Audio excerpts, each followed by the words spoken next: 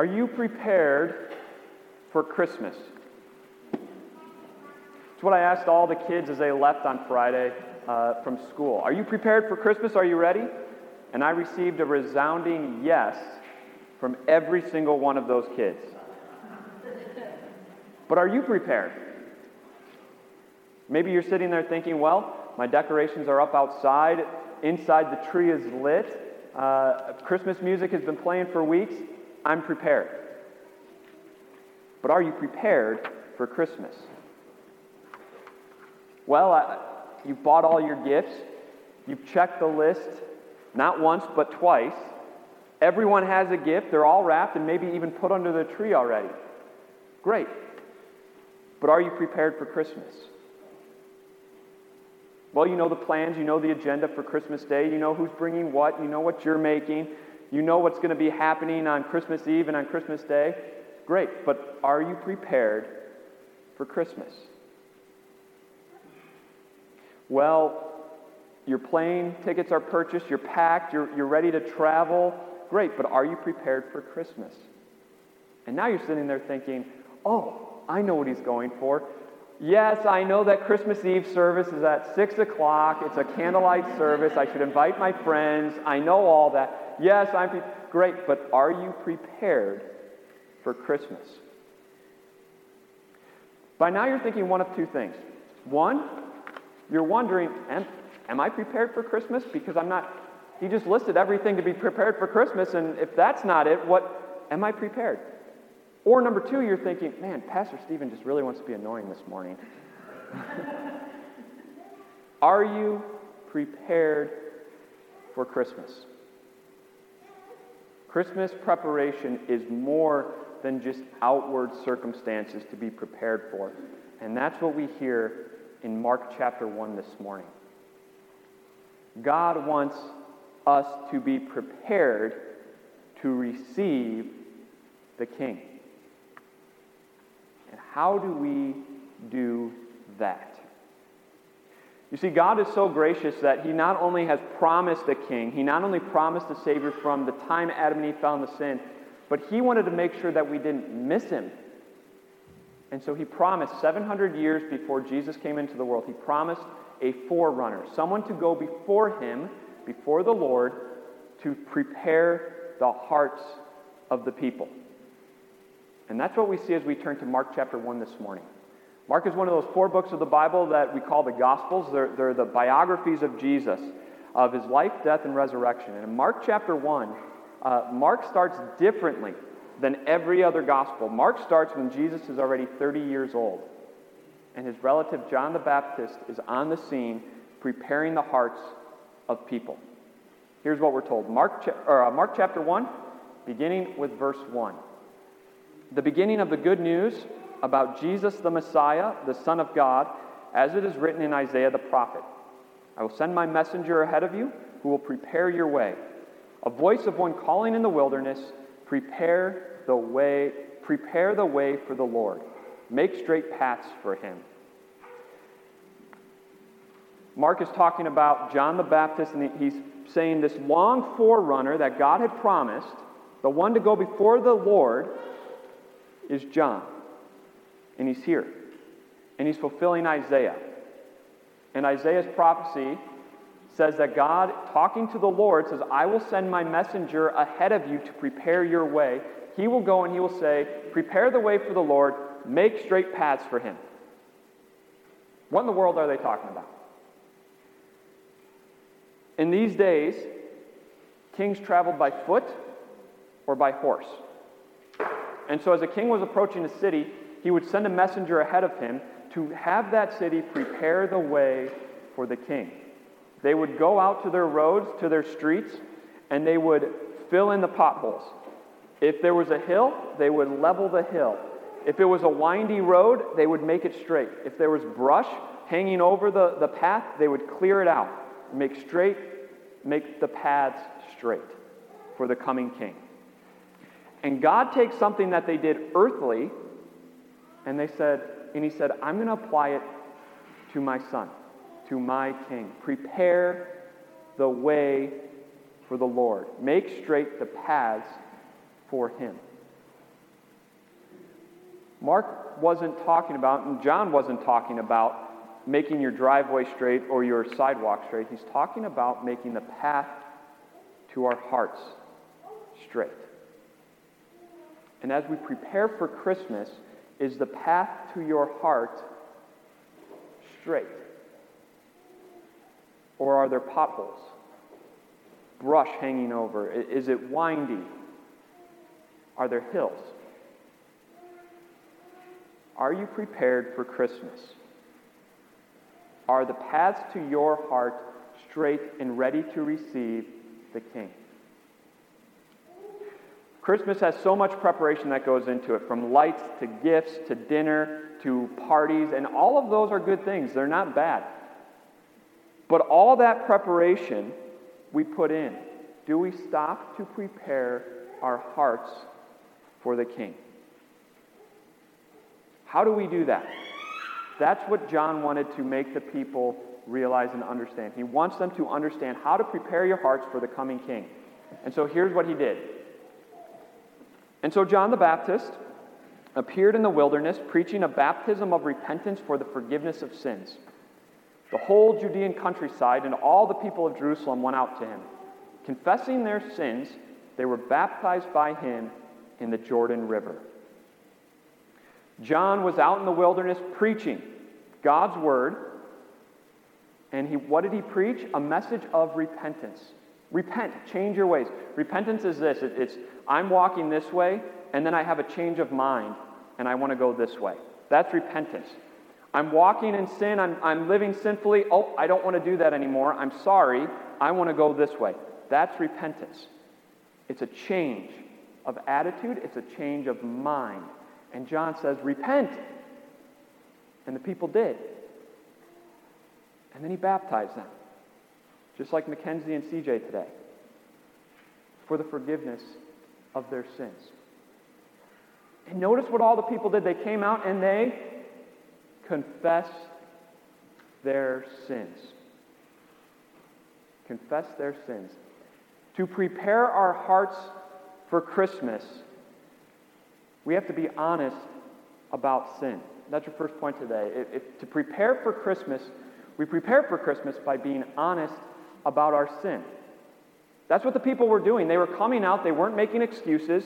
They weren't justifying themselves. They didn't hear John's message and say, well, they did this, that's why I did this. They didn't deflect. They came out and said, no, I've sinned. And I'm going to be honest about it. And I'm going to confess my sin. No excuses. Here it is. And they confessed their sins. We prepare for Christmas by sitting and reflecting on our hearts and reflecting of all of the potholes, all of the windy roads, all of the hills, all of the sins in our lives, and we confess them. That's how we prepare for Christmas. Do you know what the problem is? We don't exactly like being honest about sin. It's what a principal found out. Principal was walking to the school one day when he looked into the library window and he saw a little kindergarten girl sitting there reading a book. And so he decided to go in and he sat down next to her to see what she was reading. She was reading a book, but it was really a book with all pictures. And so the principal said, well, what's that? Well, that's a truck. What's that? That's a house. And pretty soon the girl was just going, page after page. That's a boy, that's a girl, that's grass, that's a fence. And she's flipping through the pages and she gets to a picture of a hatchet. And she goes, and that's a hammer, and she turns the page. And the principal said nothing. But the problem for the girl was the very next page was a picture of a hammer. And so as she turns the page and sees the hammer, she all of a sudden realizes her mistake. She turns back and looks at the hatchet, turns back and looks at the hammer, and then she looks her sweet little eyes up to the principal and says in a sweet little voice, you know, this is a library and we're really not supposed to be talking in here. And she closes the book. Instead of saying, oops, I made a mistake, she shut down the conversation. How often aren't we like that when it comes to searching our hearts and confessing our sins and being honest when we have sinned. We tend to be like that little girl, don't we? We make excuses. We shut down the conversation. We turn a blind eye. We don't want to talk and be open and honest about our sin. And yet, John prepared the people's hearts for the coming Lord. How? By preaching repentance. And how did the people get ready for the Lord? Confessing their sins. Being open and honest about what they are struggling with. And so what are the potholes on the path for the Lord to your heart today? Is it worldliness? Getting caught up in all the externals of the world? Getting caught up in the appearances of things and keeping up with the Joneses? Is it pride? I'll believe the Bible as long as I can reason what it's saying. As long as I can make sense of what the Bible is saying, I'll believe it. Is it self-righteousness? We think our standing with God is good because of our performance, because we've done X, Y, and Z, because we're morally better than those people down the street. Is it discontentment with what God has given us in our life or what He hasn't given us in our life? Is it caught up in a sinful lifestyle that we know God says is wrong, but we like doing it anyways? Is it complacency in our relationship with Him? Apathy. I know who God is. I know what Jesus has done for me. And I know it. I don't need to study the Word. I don't need to be in church on Sunday. I know it. What is it that we have to sit and be honest about? What do you have to confess today before the Lord? We prepare our hearts for Christmas, for the coming of the Lord, by stopping and reflecting and confessing those sins and being open and honest. Because when we do, then we're in a position where our eyes are looking for a Savior. And that's what the people were doing with John. Here's what we're told. John wore clothing made of camel's hair with a leather belt around his waist, and he ate locusts and wild honey. And this was his message. After me comes the one more powerful than I, the straps of whose sandals I'm not worthy to stoop down and untie. I baptize you with water, but he will baptize you with the Holy Spirit. John was a pretty eccentric guy. Living out in the wilderness, he probably had crazy hair, unkept. He wore clothing made of camel's hair. He had a leather belt around his waist. Instead of eating sugar cookies and gingerbread cookies, he ate wild honey and locusts. Instead of singing jingle bells and have yourself a Merry Christmas, he was preaching God's Word. Instead of giving gifts of toys to children and presents and electronics for adults, he gave them the gift of pointing their eyes to their Savior. Because when the people came and John preached the message of repentance and they confess their sins, they're at a position where they look and they say, I need help. And it can't come from me. It has to come from out there. And so where do their eyes turn? To John. And John says, no, no, no. Don't turn your eyes to me. One more powerful than I is coming. The straps of whose sandals I'm not worthy to untie. And he says, I baptize you with water, but he will baptize you with the Holy Spirit. Some people look at that and think that there's a difference between John's baptism and Jesus's, but that's not what John's comparing. John's comparing himself to Jesus. He says, no, hang on. I'm simply a man that baptizes with water, just like I baptized CJ and Mackenzie today. We don't have the power. We just pour water overhead. But Jesus is different. The one coming baptizes with the Holy Spirit. He is the one who makes this baptism work. He is the one who makes this baptism effective, granting forgiveness of sins. He is the one who brings salvation. Point your eyes to Him. So we first prepare our hearts by confessing our sins, and then we prepare for Christmas by looking to Him who brings us salvation. Just like the people looked to John for salvation, and he had to redirect their eyes, there is so much in the Christmas season that our eyes go to for hope and for peace. Especially when we get to a point where we confess our sins and we're open and honest about it, we are looking for someone to justify us or something to give us hope and peace. And yet, the same truth for those people is the same truth for us today. Point our eyes to the one who brings salvation, to Jesus, the one born at Christmas, who was born for one purpose, and that was to bring you salvation, announcing to you that your sins are forgiven, not because of how great you are, but because this child was born to live, die, and rise for us. He is the one who brings us salvation. He is the one who brings us into a great standing with God. He is the one who has the power to announce to you in your baptism that you are clothed in His robes of righteousness, so that your sins are completely covered. He is the one who announces to you that your sins are forgiven as that water washes over your head.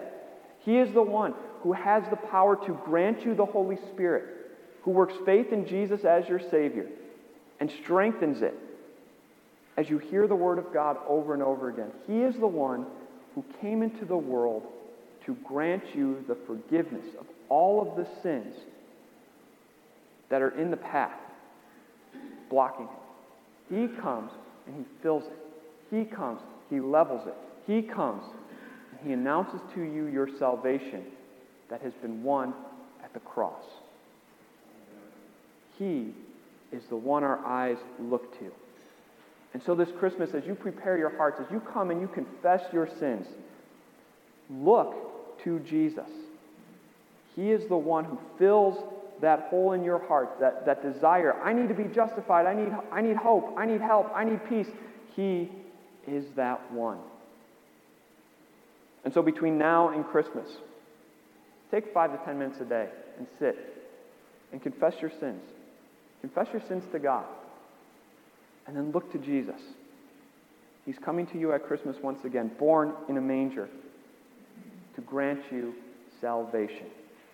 And it is yours, because this child is born. Glory to God in the highest, and on earth peace to those on whom His favor rests, and His favor rests on you because of His Son born at Christmas. And so you're at peace once again today.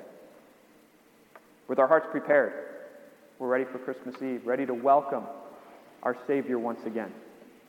Let's pray. Dear Jesus, we praise and thank you that you sent your forerunner ahead of you to prepare not only the hearts of the people then, but also our hearts now.